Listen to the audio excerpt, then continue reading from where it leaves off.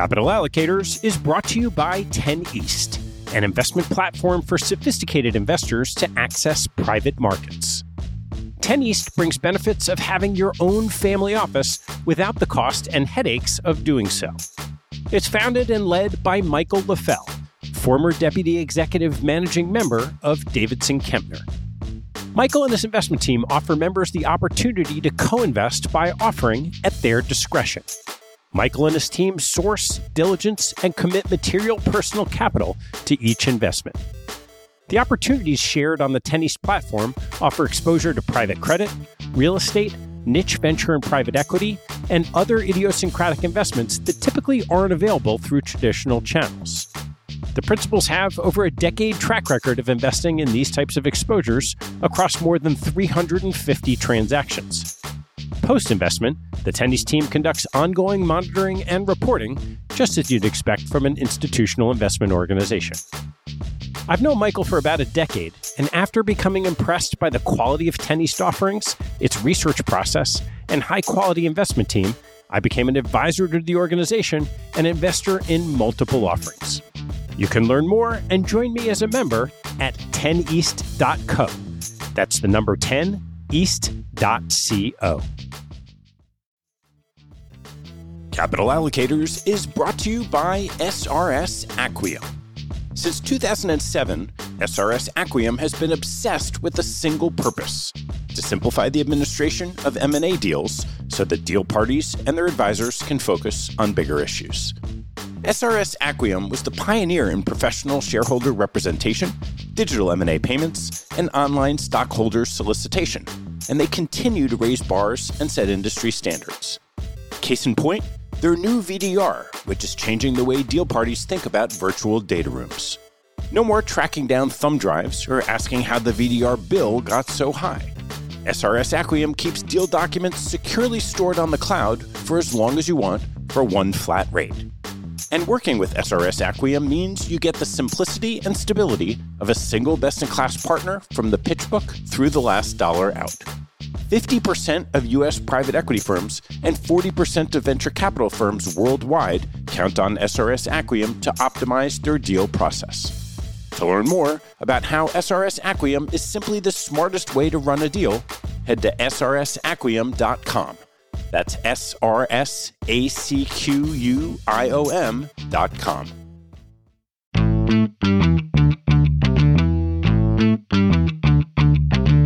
Hello, I'm Ted Seides, and this is Capital Allocators. This show is an open exploration of the people and process behind capital allocation. Through conversations with leaders in the money game, we learn how these holders of the keys to the kingdom allocate their time and their capital. You can join our mailing list and access premium content at capitalallocators.com. My guest on today's show is Greg Dowling, the CEO and head of research at Fund Evaluation Group, or FEG, a mid-market investment consultant with around $80 billion in discretionary and non-discretionary assets under advisement. Greg oversees the day-to-day management of the research team and chairs the firm's investment policy committee that oversees all manager hire and fire decisions. Our conversation covers Greg's background and introduction to FEG, the evolution of institutional consultants, FEG's business today, and its unique advantages.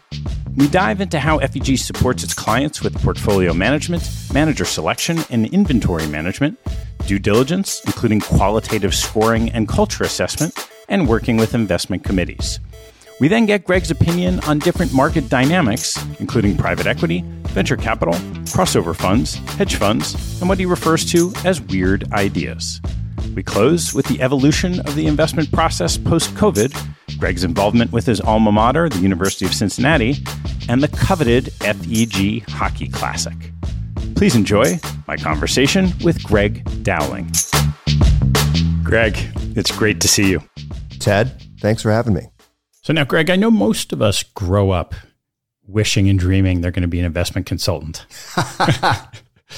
So I'd love you to just talk me through your path for how you got to FEG. Yeah, and I've been at FEG for quite a while, so I'm going on 18 years. So first job out of college was a financial analyst at a bank doing commercial lending. few years there, MBA, went to a asset manager, and it's an asset manager no one's heard of, but maybe the tie-in that people would know is Affiliated Managers Group. So AMG, we were an affiliate of AMG. And that acquisition actually took place while I was at the firm.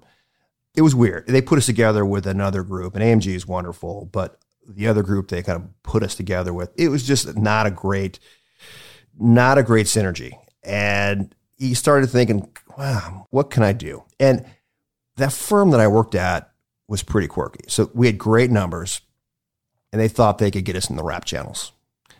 Value shop that did not only value equities, but we did convertible bonds. We did discounted closed-end funds, so we'd take advantage of big discounts.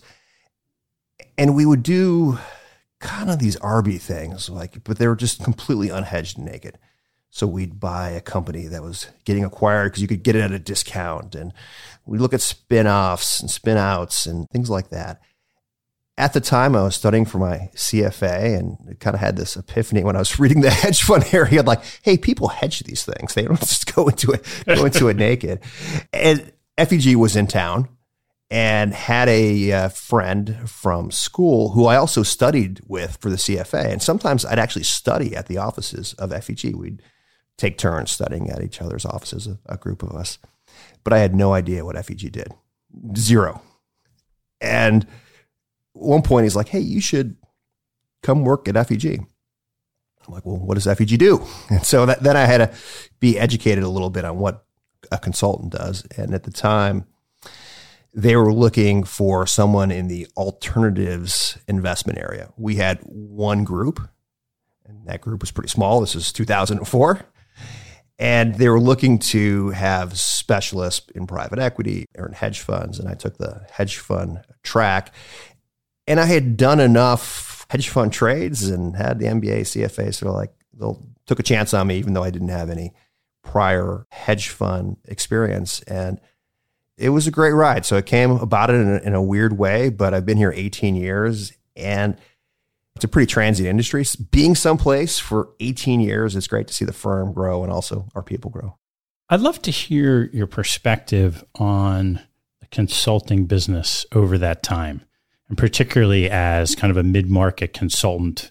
What's evolved over those 18 years? Well, there's not a lot of us left. The history of consulting, there were a few firms that were started in the 70s, but a lot of them were started in the 80s. We were started in 88.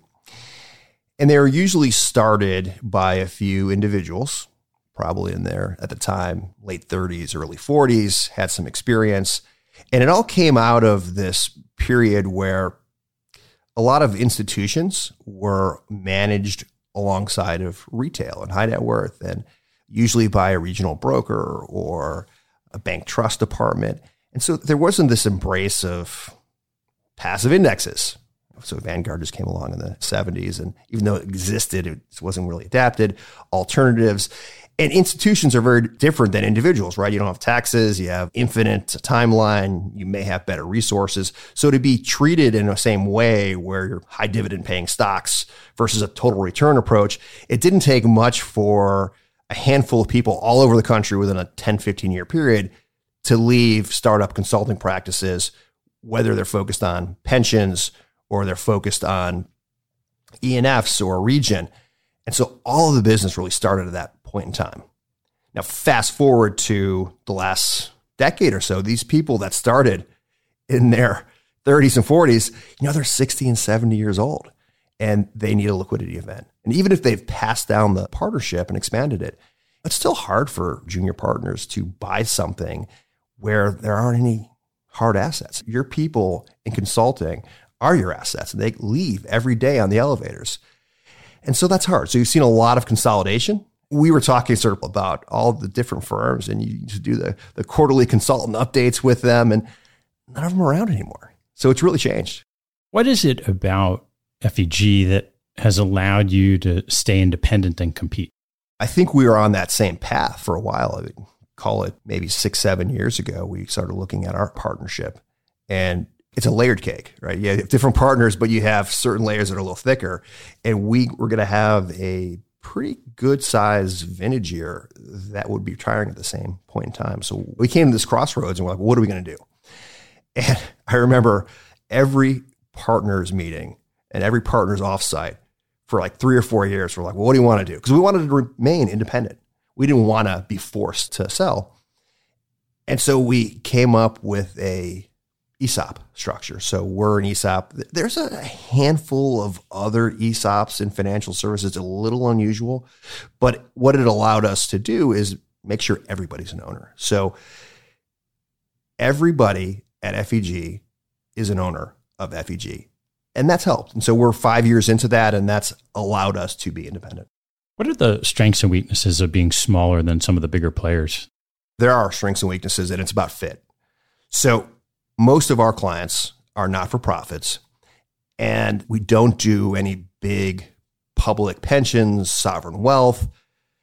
So if you're a $200 million community foundation and you're dealing with one of our competitors who may also do pensions, I mean, they're $10, $15 trillion.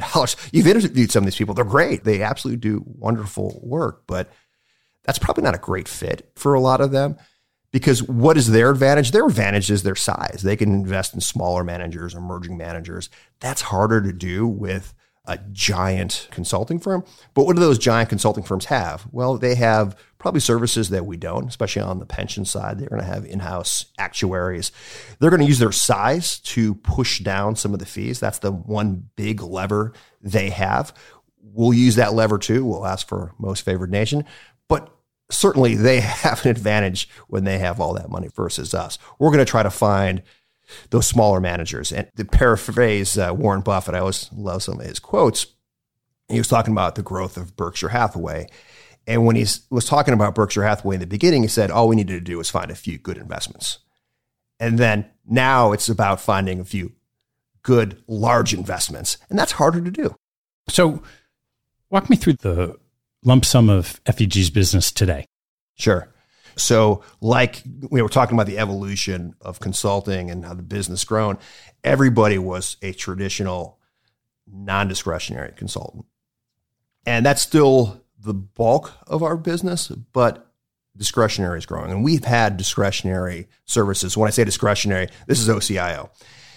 We've had it for about 15 years, but it was probably more oriented to smaller clients. So we'd have a university and someone on the board might say, look, I also serve on this small community foundation in this college town. We meet twice a year. It's all volunteer staff and no one knows anything about investing. So you're like, well, from our governance and resource structure, probably makes sense to be OCIO. And so we started our practice to fill that void. What's changed is the size of the institution that are outsourcing. It's pretty incredible. You have, $1 billion institutions that are outsourcing. So for us in our development, it was really making sure that we had the right offerings for those larger clients. They want different things. And then also embracing some ambiguity because there's a lot of stuff in the middle. We call it hybrid, where it may be taking discretion of just the back office. So maybe, especially on the private capital side, you have lots of docs and they give them to you late and they want them back early. And that's hard for a staff if you don't have the right resources. So it might be just taking care of that, or it might be the investment team there has a lot of experience in more traditional investments and they want to outsource the private capital. So our business has gone from 100% consulting to a mix of consulting, OCIO, and something in the middle called hybrid. I'd love to dive into the investing side. How do you think about, you've got a lot of different clients, though you mentioned mostly nonprofits. Where do you start when you've got so many different clients? So the first thing that we do, say this is a new client, is we have some questionnaires that we send them. Because everybody tells you that, hey, we don't mind a little risk. Let's quantify that. So what does that mean to you? We'll have a committee, for example, go through a discovery process to try to figure out what that means and what are their hot button issues. What's your sort of risk return parameters? How much illiquidity can you handle? So that's kind of the starting process is everybody tells you something. And then when it gets down to the rubber meets the road, it can be very different. What are the types of questions you ask to take those generalities and calibrate them in numbers? One question would just be, how much of a loss are you willing to take? Because everybody says they're long-term until there's losses. And then you're like, whoa, we're down 10% in a quarter. Like, well, he told us your risk tolerance was higher. So a little bit of that. You try to get a sense for patience. We also try to get a sense for the continuity of the committee. Is the investment committee all on the same page?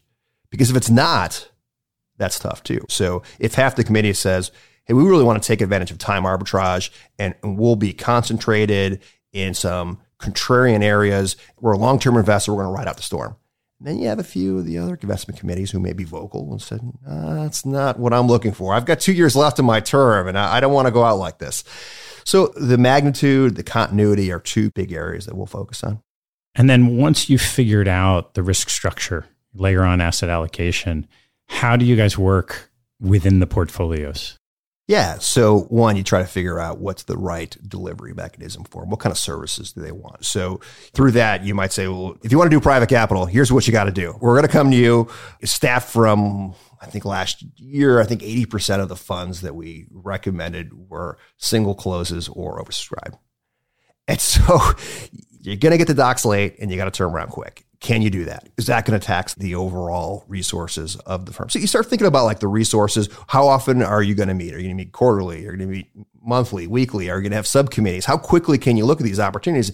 If the best hedge fund manager is open because there's a downturn in the market, but they're only open for a short period of time, can your committee meet? So you try to think about those types of things so you figure out the next step. So what we talked about earlier in the discovery phase is a little bit about the recipe.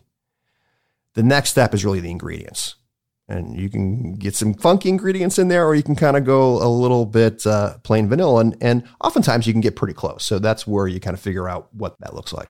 So let's get into brass tacks a little bit on the ingredients. Sure. Broadly talk about manager selection. Like what are your biases? Maybe go across asset classes. This is where I spend a lot of my time. I'll start general and then we'll get a little specific because specific's more fun. What we do, or I do in my department, it's a little bit like a factory and a warehouse. So we're always looking to figure out what our clients' needs are. So we try to do some work at the beginning of the year, really kind of late the previous year to see, well, how much private capital do they need? Are they looking to add small cap? So you try to get an idea of what we have. And then you look at your current inventory list and you're like, boy, a couple of these I know are closing really soon. We probably need to have more inventory here. I feel like sometimes you run a grocery store and I need to have enough toothpaste, but I can't have an aisle of toothpaste. So you're going to have commingled vehicles that some people are going to want. Some people are going to want a separately managed account. Some are going to want to have it in the ETF. Some are going to want within a category a little higher octane. Some are going to be a little more conservative in that same category. So you try to find, just like toothpaste, you might have like, this is more whitening. This is for sensitive gums. And so you try to have enough, but you can't have too much because you have a whole store. So you can't just focus on small cap. What about large cap? What about fixed income? So it's about trying to figure that all out because at the end of the day, if we screw up in what we bring on, we have to monitor it. We have to do quarterly calls. The team doesn't like to do that when there's no money. The managers hate it when we're sending them questionnaires and doing our quarterly call with them and our annual onsite. And they're like, we have no money from you. Why are we doing this? It's a bit of a balancing act. So that's kind of how that process starts. And sometimes it's not even inventory based. It may be opportunity based. I mean, sometimes when the financial crisis hit, right after that, even though subprime was at the epicenter, it was pretty cheap. So structured credit was a great place to be. Well, gosh, we know a little bit about structured credit. We don't know much about distress structured credit. And so sometimes you have to beef up on an area, drill down and learn about it. And then sometimes a manager is coming back to market or is reopening and you don't need that. You already have all the toothpaste that you need, but man, this is good toothpaste. So you add them. That's kind of the balance between having the right inventory and the right opportunities. And then once you go from that, you start building market maps of the different areas and who you want to invest in. And so let's be specific here. I'll do hedge funds because I started as a hedge fund guy. We know that in the early days, the hedge fund databases were just terrible. They were just terrible. And they've come a long way. So much more robust, but there's still holes in them. So each of these asset classes is going to have kind of its unique ecosystem. And with hedge funds, the ecosystem revolves really around prime brokers. If you're a hedge fund, you need a prime broker. So instead of having to go out and talk to 9,000 hedge funds, we can start by talking to the prime brokers and ask them who's launching in the new year. Who do you think is interesting? Maybe it's an area that we're trying to build up. They can be very helpful. And so we use that to fill in the gaps in a database. We would use clients. A lot of our clients, we've been blessed with some clients that have started hedge funds, C-suite on hedge funds. So they might have some ideas. We might talk to them about a manager and they're like, I worked with him on the Goldman fixed income desk. What else you got? All right. Well, what do you think we should do? Because people sit on numerous committees. So you do that, you build up your Rolodex, you take all that together, and then you figure out how much toothpaste do I want. And that's where you go. When you're building out that inventory or putting a manager in the warehouse, what does the research process look like for an individual manager? Yeah, so it's a balance. It's both the quantitative and the qualitative. And I'd probably say we're a blend. There are certainly, this is where it gets to nuances of differences in consultants. Some are very, very quantitative. And we're quantitative too. But we would tell you that explains how they did in the past. It may or may not explain how they do in the future, right? It's all backwards looking. And teams change and people change. So we do that. We have a director of quantitative research that works with all of our individuals, again, breaking it up a little bit. So let's take hedge funds. We'll stay on the hedge fund area. We might look at a manager and break out, let's say it's a long short equity manager. We'll get their returns, both long and short. We would get their exposures and we'll try to break it out and say, what was their long alpha, their short alpha? What is just leverage? What is their returns by market timing? So changing their exposures around. You look at different periods of time. This is probably the most helpful. Say, like, how did you do in 2008? Or how did you do in March of 20? Take that, take an investment letter, start talking through it. We have an open door policy, so we'll take meetings with anybody. And so we have all this information out there and we start to build peer universes. So we'll look at them versus peers. At some point you're doing a deeper dive. You're going on site, maybe multiple times. A couple of unique things that we do is we have a process we call QER. So it's a qualitative evaluation review. And this is where we try to quantify the qualitative. So culture is a big thing. And this is tough. This has been the toughest part during COVID because it's really hard to pick up culture in a virtual setting. But culture is important. And so if somebody is telling you that it's a very collegial work environment, and then you go there and everybody's working in offices with their doors closed, you start going, tell me more about this collegial environment. And so we try to score. So we have two different analysts score our 6 investment tenets. And it's a little bit of our Rosetta Stone. We use that for any of our different asset classes. And so it's conviction, it's culture, it's consistency, it's pragmatism, it's risk controls, and active return. And active return is last. And we use this to help to try to measure some of these qualitative things. Because if I asked a younger analyst, what did you think about culture? Usually they'll say, it was good. Oh, it's always good. And if you ask another one, they'd be like, it was really good. So between good and real good, what is that? Like, put a number to that. And so we have them score that. And that's really helpful to look at not only on the front end, but through time. And it's also good to, I'm using good again, lots of goods in our language, is the look at the difference between them. So if one gave a 4, we usually do it 0 to 4. So if one did 4 being the best and then one had 2, well, that's a pretty big gap. Let's sit them down and say, well, why did you do 4? What did you pick up on that I didn't? That's kind of a pretty useful tool. And then we'll also have a devil's advocate. So we'll assign somebody to the process to shoot holes in it. And we try to find natural tie-ins. So for example, if we're doing a private debt manager and it is mainly sponsor backed, it's great to get the buyout analyst involved because they hold hands together. They're financing that business and industry. So it's interesting to talk to the buyout team and the private equity team and say, hey, talk to a few of your managers. I noticed that XYZ private debt fund has been doing a lot of their deals, and get them involved. So we try to do that. I think that's an advantage of our size. We're big enough to cover the beachfront. We're not so big where analysts don't know each other and don't have this like, hey, this makes sense. Like we're looking at a couple areas that I'm not even sure what they are, if they're real assets or they're kind of diversifying strategies. That's the great process. So devil's advocate, we have our QERs. You write a research report. It goes to our investment policy committee. I chair that. We approve it, and then it's good to go. So that's the process from start to finish. So a lot of times at firms where you have different teams of analysts, from a manager's perspective, they never quite know like who the team is. Sometimes there's the consultant in the field, and then there's the research team. And how does that work at FEG? So I hear that all the time, and some of the firms seem a little Byzantine in how you approach that. We try to be pretty research-centric. And the nice thing about FEG, so I've been here for 18 years. Many of the sector heads that I manage have been here longer than I have. So it doesn't change that often. So you know who the fixed income guy is or the real assets person is. And so it's really easy to do, but we all try to funnel it through. I mean, yeah, sometimes a consultant may get involved, but we are different. We're not so big because a lot of these bigger firms have created different offices with liaisons between consultants and research. And we just haven't had to do that yet. Hopefully we never have to do that. And so it's all pretty much driven here. So find out who the sector head is and call them or email them.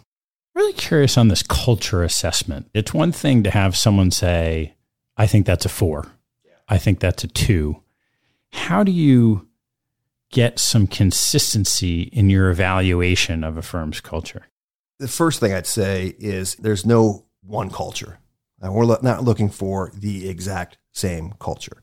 We are just looking for a culture that is appropriate for the strategy and how they're set up.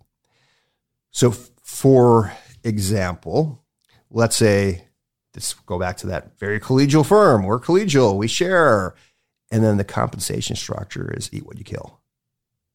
Wow, that's a disconnect there. And so you try to look at, is the culture supportive of their investment strategy? Because eat what you kill can be fine, but you just understand that's the culture that you live in. And there's been some very successful firms that have been that way. So you look for that. You just want to understand the culture because many firms are coached on. There's a lot of firms out there, PR firms that say, hey, here's what consultants are looking for. You need to use these buzzwords. And they're incongruent. And so that's what you're really looking for versus a one culture where we have a bias towards.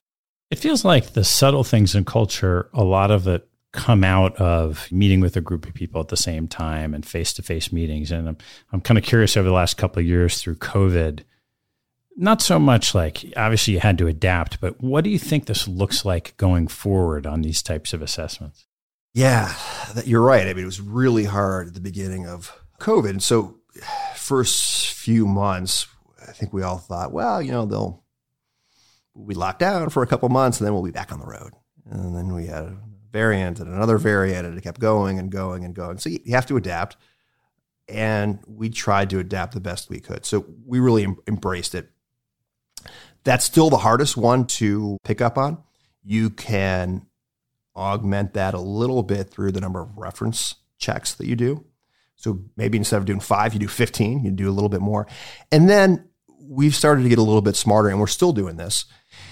Do calls individually. It's really difficult to do a group Zoom or Teams call in terms of due diligence because you might have people talking over each other. You can't pick up on individual Brady Bunch boxes that when the senior PM talks, the number 2 rolls his eyes. It's not even worthwhile trying to pick that up. So do it individually. And then when you get on site, try to do a couple more of these group meetings where you can pick up some of the dynamics. We've also done a little bit of training on just trying to read body language. So what are little tips and cues that you do, which is frightening because you learn these things and then when your wife's talking to you and you're like, wait a minute, I'm picking up on something. So we try to do little things like that. We've also a handful of times had people just take a phone and put their video on and like FaceTime, walk around the office so we can see what their office looks like. Because that kind of gives you a sense of culture a little bit. Is it a fun place? Is it a serious place? I mean, those are little things that you can do to fill that gap. You ask, where is it going? I think it's going to be a little bit of both. I think our meetings will be more meaningful, and that instead of doing a marathon all day meeting on site where we're exhausted and they're exhausted, or we're flying to Hong Kong and our eyes are rolling back in our head, we're jet lagged, we barely remember the meeting, we can do a lot of that stuff virtually and then go there and spend time maybe as a group. Maybe you can go to dinner and see how they act socially. So I think it'll be better, and I think we'll be able to do more. The problem is you can almost overschedule. We found that we almost overscheduled Zoom calls. We know Zoom fatigue is real. I want to take a break in the action to tell you about NetSuite by Oracle, helping businesses accelerate growth and run better with a suite of ERP, financial, CRM, and e-commerce products. Here are 3 numbers for you to remember: 36,000, 25, and 1. 36,000 is the number of businesses that have been upgraded to NetSuite by Oracle. NetSuite turns 25 years old this year. That's 25 years helping businesses do more with less, close their books in days, and drive down costs.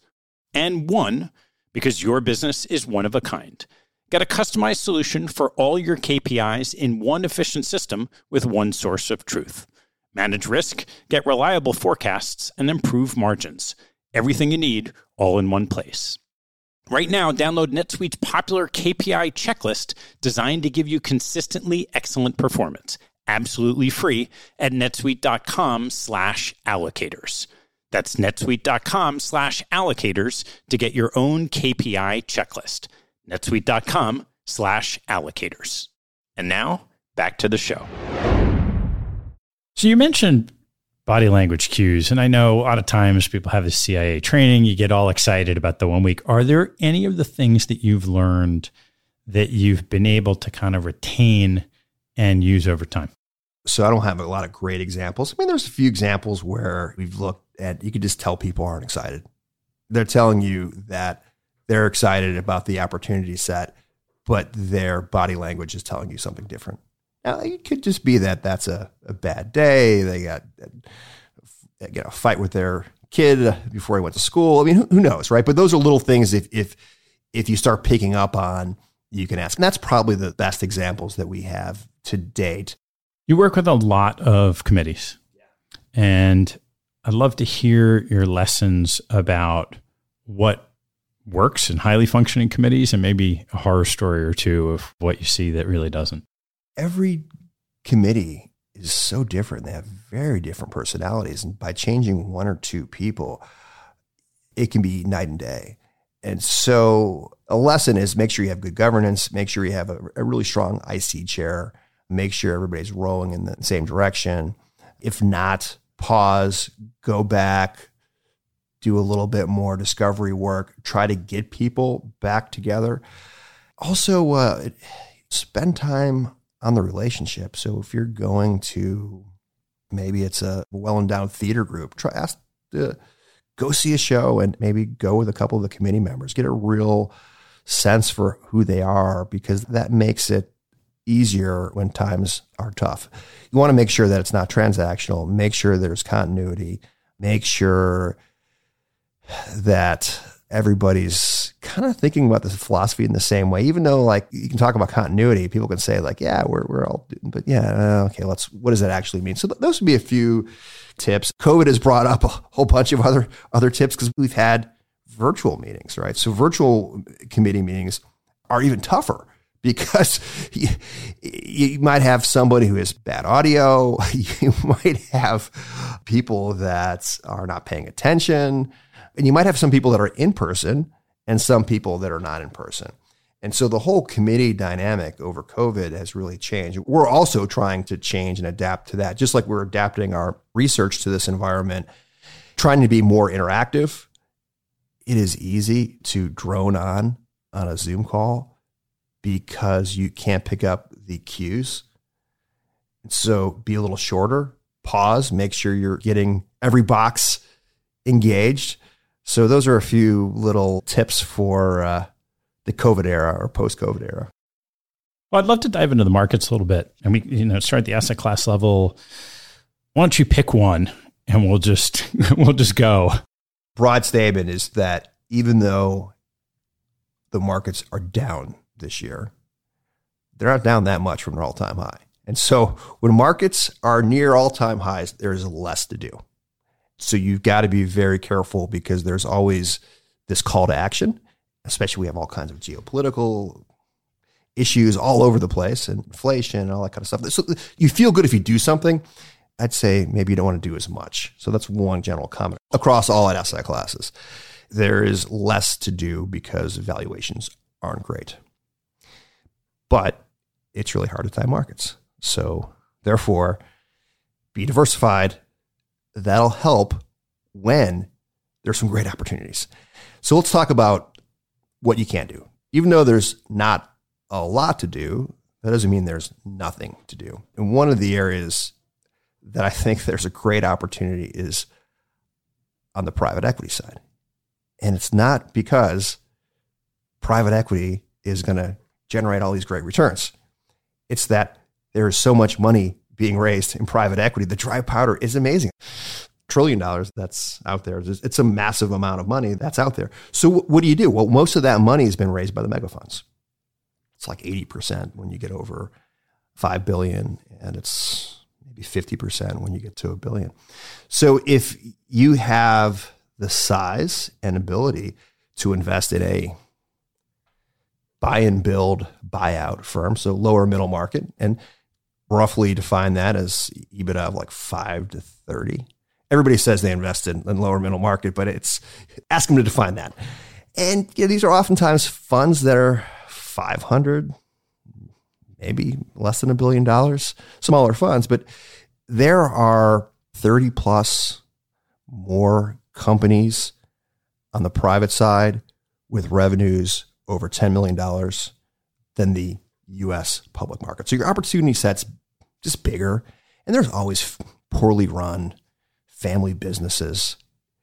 Now, I should say that they're even aware of the private equity bid. So they're more expensive than they used to be, but they're still less expensive. And you can grow those companies. You can do add-ons. You can kind of build a platform up, and then you sell it up the food chain because they're going to deploy that money. If they don't deploy that money, they can't charge you. They are never going to return those dollars to investors. And I think that's true with private real estate and private anything these days, is if you can kind of focus on the smaller end and sell it up the food chain, leave a little fruit on the trees so that there isn't the ability for the next fund to make some money, you can pretty consistently make good returns. But I would say that these are lower returns than you got in the previous 10 years with private equity, but they're going to be a lot better than the returns in the public equity market. Curious how you're thinking about venture capital. There's so much going. Returns have been extraordinary. Pacing is coming back. There's always this access question. Like, how have you approached it? Yeah, it's funny. One of my colleagues is at one of the handful of big firms out there. And he was telling me that all the institutions that were there at this annual meeting, that like roughly a third of the returns were basically from this manager. So if you had access, your returns were great. If you had access to a couple of those other managers out there, also your returns are great. But if outside of that, it's tougher sledding. So I think you have to be very cautious in venture. It is a access class, not just an asset class. And so that means you may not be able to do as much venture. There's still great venture companies out there. It's the new breed, the people that leave the larger firms and start up and do great at a smaller size. But you may want to substitute more growth equity versus venture, because if You just got to be very careful. Just because you have an allocation to venture capital, you shouldn't fill it if you don't have the right managers. How have you thought about all the convergence of particularly sort of late stage venture and maybe it's hedge funds, but public, you see it also in the long only public markets coming down? We were early adapters to some of that. And I think there was an arb there that you could go out and say, look, I'm going to buy late stage, but I'm not going to sell. I'm going to hold it and I'm going to move quicker and I'm not going to need as many board seats and I've got a big checkbook. That's worked really well. And that's been copied and copied and copied. I think it's going to be tough. I think you want to make sure you focus on the handful of managers that are really good at it because everybody is doing it. Every either hedge fund, private equity fund, or long only equity manager are doing crossovers. And so do they have the ability, do they just hire a team and from somewhere else? So you really have to dig down and dig deeper because the other issue is that because everybody's focused on the late stage area, which has become very pricey, they're moving down rounds into lower and lower levels that they've never played in before. Some have, some of the bigger ones have, but some of the newer ones have not. And that's scary. I was just recently meeting with a few private equity managers who were talking about their portfolio companies. And we were talking about the same question. And it was uncanny because all of them said they were talking to these crossover managers and a couple names came up and they're like, oh, as soon as the Ukraine conflict started, they stopped returning my phone calls. So it pulls back. It seems like it's pulled back a little bit. I think it's smart, but you got to be careful and don't go with the Johnny came lately. We both spent a lot of time in the hedge fund world. It's been a lot tougher place to be the last couple of years. How are you thinking about it and approaching it?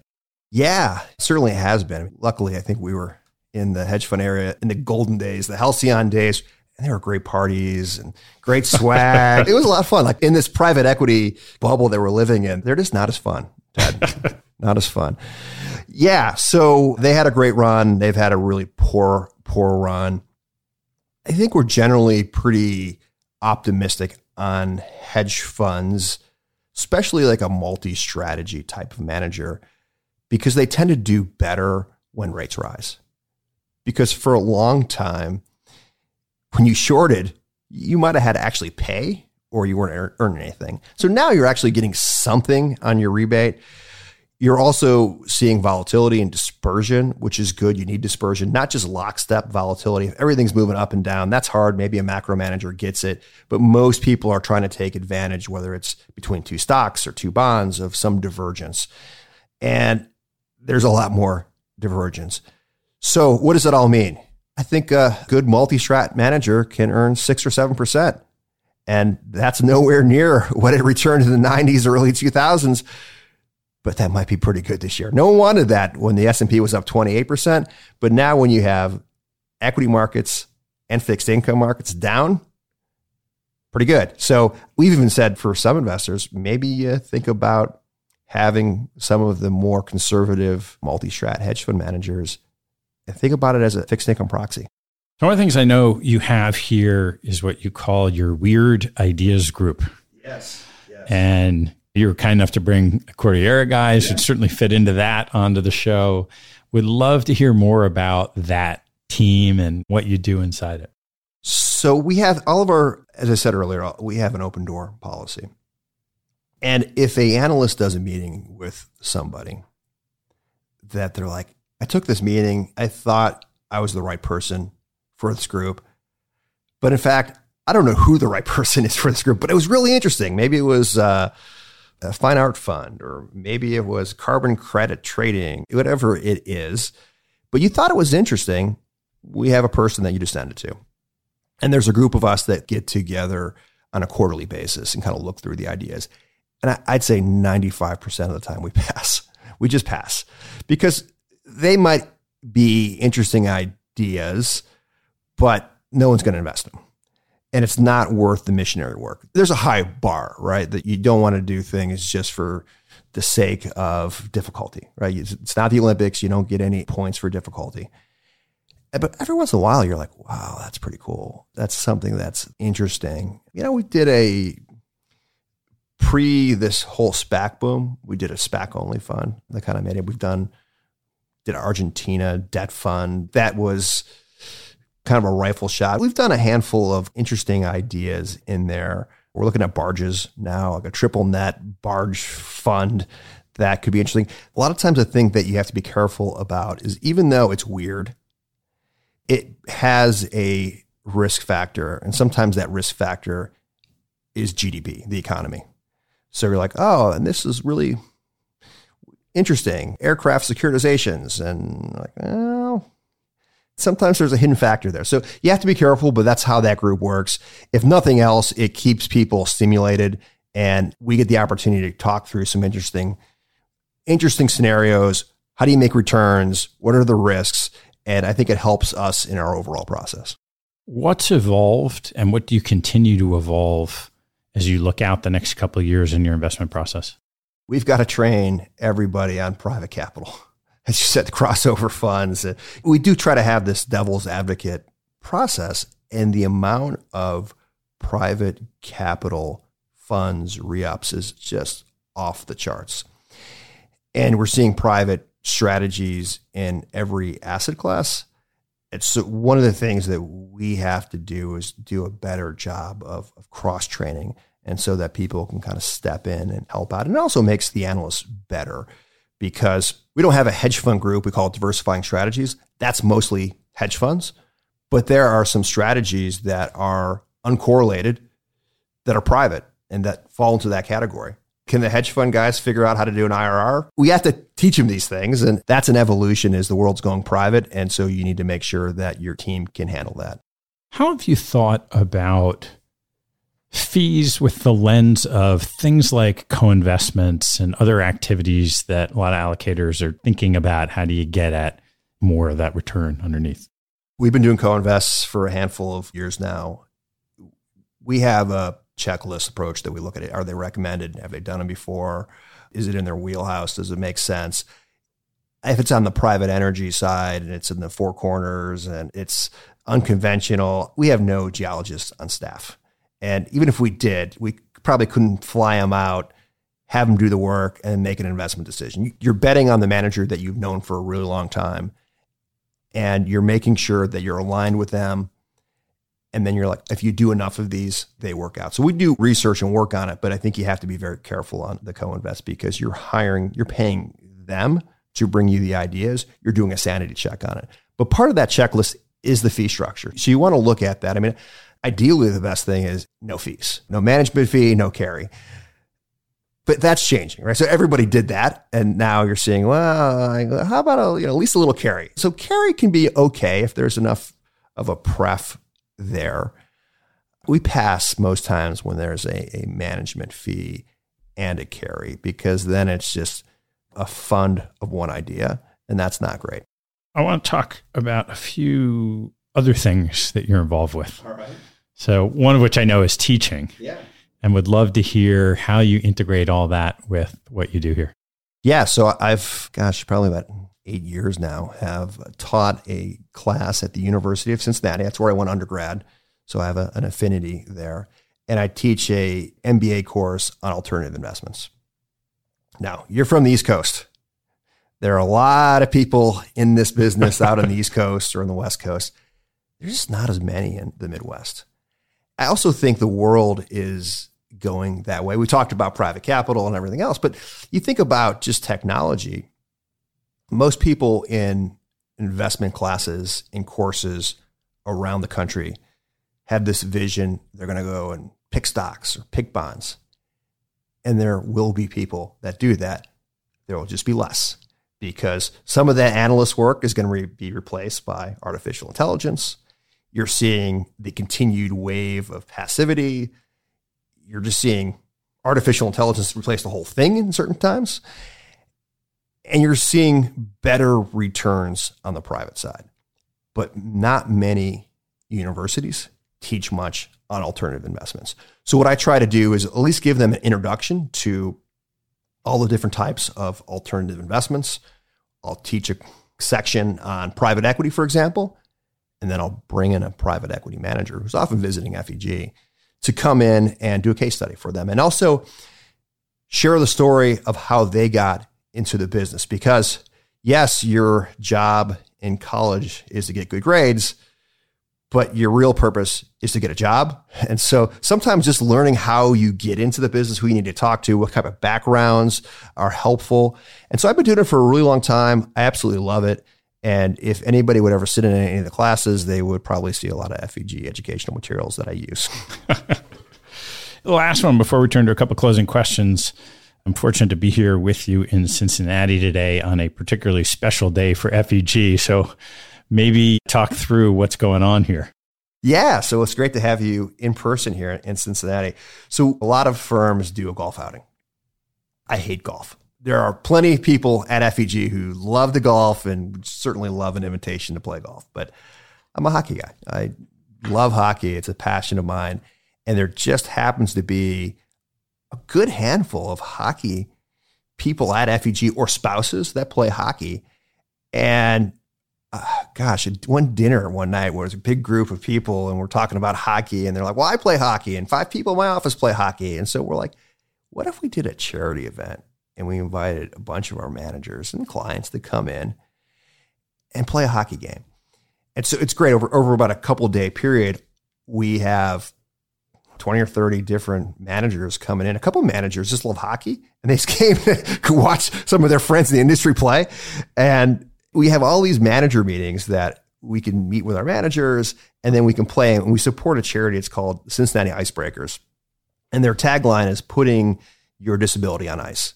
And it's just really cool that you can get out there, no matter what disability they have, they're flying around and they're having a great time. And for some of them, this is the only time they've ever been able to be a part of a team or ever travel to a tournament and be in a hotel setting and do all that. So it's very special for them. And so we try to raise money for them. We've done it the last few years. Unfortunately, COVID has impacted that. So this is our first time that we're doing it. It's just really fun. It's fun because we've been able to then connect managers together. Like we had 2 players the last time we did this who hadn't seen each other, really knew each other, were in the investment business. One played at Yale, one played at RIT. And they played against each other. And they're like, oh my gosh, I remember playing against you. And so they start talking and some of these people share ideas and like, hey, we're in 2 totally different areas. You're in private energy but I'm looking at some private energy debt and now we're friends. We played hockey together. So it's a really cool thing. All right, Greg, any other pressing things you're thinking about that we haven't touched on? Pressing things that we're thinking about. Well, inflation, right? That's, I don't know if we're going back to the 70s. There's very few of us that remember the 70s. It feels like it might rhyme. So one of the things that we're thinking a lot about, you need to make sure you have real assets, and you probably should have a diversified basket of real assets because inflation's weird. It reacts very differently to both expected and unexpected. There's no silver bullet. And we're in a period of time where usually conventional energy historically has been the best way to play inflation. But you have a lot of ENFs who have divestment campaigns who can invest in carbon, and that's okay. But for those who can, there's a real opportunity because when you hear Shell and Exxon say they're divesting, it doesn't go away. They just sell it to a private equity firm and it's kind of out of the shadows and there's no money going into any CapEx and development there. So the money that's going there can return a pretty good amount, even if you assume the terminal value of the stuff that's left in the ground is zero. And so that's one way. Is copper a way to play the EV revolution, renewables? So we've looked at some things there, but inflation has been top of mind. Rates and how the Fed reacts to inflation. That's probably the biggest thing. And no one's seen. You and I have been around long enough. We've got some gray hairs, but you think of the 20 and 30-year-olds, you just buy the dip. And if you can't buy the dip, if there is no Fed put, how do you invest? And so people are going to have to kind of learn on the fly. All right, Greg, I want to ask you a couple closing questions before I let you go. We might know the answer to this one. What's your favorite hobby or activity outside of work and family? Ted, you know it already. During the season, I try to play 2 or 3 times a week. We have a private winter club that's really close to my house. So sometimes I'll even go skate before work. And I am multitudes of IQ points smarter if I get oxygen in the brain and I'm skating and I come to work, and I'm happier. All right. If you could start over today, money was no object, and you couldn't be an investor, asset allocator, consultant, what do you think you'd most like to do? So I would have said teacher, and I've been able to scratch that itch a little bit. I love to cook. That's another hobby of mine. I love to entertain. I'd love to open up a dive bar / restaurant. That's probably what I would do. What's your biggest personal pet peeve? I hate when people are late. It drives me nuts. I'm very scheduled, and when people are late, it just throws it all off kilter, and I just hate it. That's my biggest pet peeve. How about on the investment side? I don't like some of the arrogance that comes from certain managers. Maybe it's because I was born in White Plains, New York, but I grew up in Cleveland. And maybe it's because I heard all the Cleveland jokes over the years. Your river caught on fire, or your sports teams are terrible. And I don't know, maybe it's just a little chip on the shoulder. But when you go in and you meet with an investment manager and they want to know if Cincinnati's on Mountain Time, or they want to explain something, you're like, have you been in New York before? And you're like, just that lack of self-awareness, it drives me crazy at times. Which two people have had the biggest impact on your professional life? So there's a lot of people. There's always been a person that showed up in my life that has taken me to the next level. And I don't want to miss any of them. So I'll just acknowledge all of them, but I'll give you two fun ones. So I'd say two people that have the biggest impact on my professional life. Oliver Stone for his 1987 release of Wall Street, which I snuck into and I saw it. I'm like, this is what I want to do. And then Peter Lynch for two reasons. One, I read his book, One Up on Wall Street. Loved it. Probably the first investment book that I read. And my college fund was in the Magellan Funds. So Peter Lynch was obviously the PM, famous PM for the Magellan Funds. What's the biggest mistake you've made, and what did you learn from it? So investing, as you know, you make a lot of mistakes. So two things. One, acknowledge you're going to make mistakes. And that's okay. It's about the sizing of your mistakes and sizing of anything. So be careful about sizing. And two, if you've been doing this long enough and your spidey senses go off, dig a little deeper. Those would probably be two lessons that I've had to learn over the years. What teaching from your parents has most stayed with you? Just a work ethic. Growing up in Cleveland, my mom's side, everybody worked in the steel mills. My great-grandfather worked in the steel mills.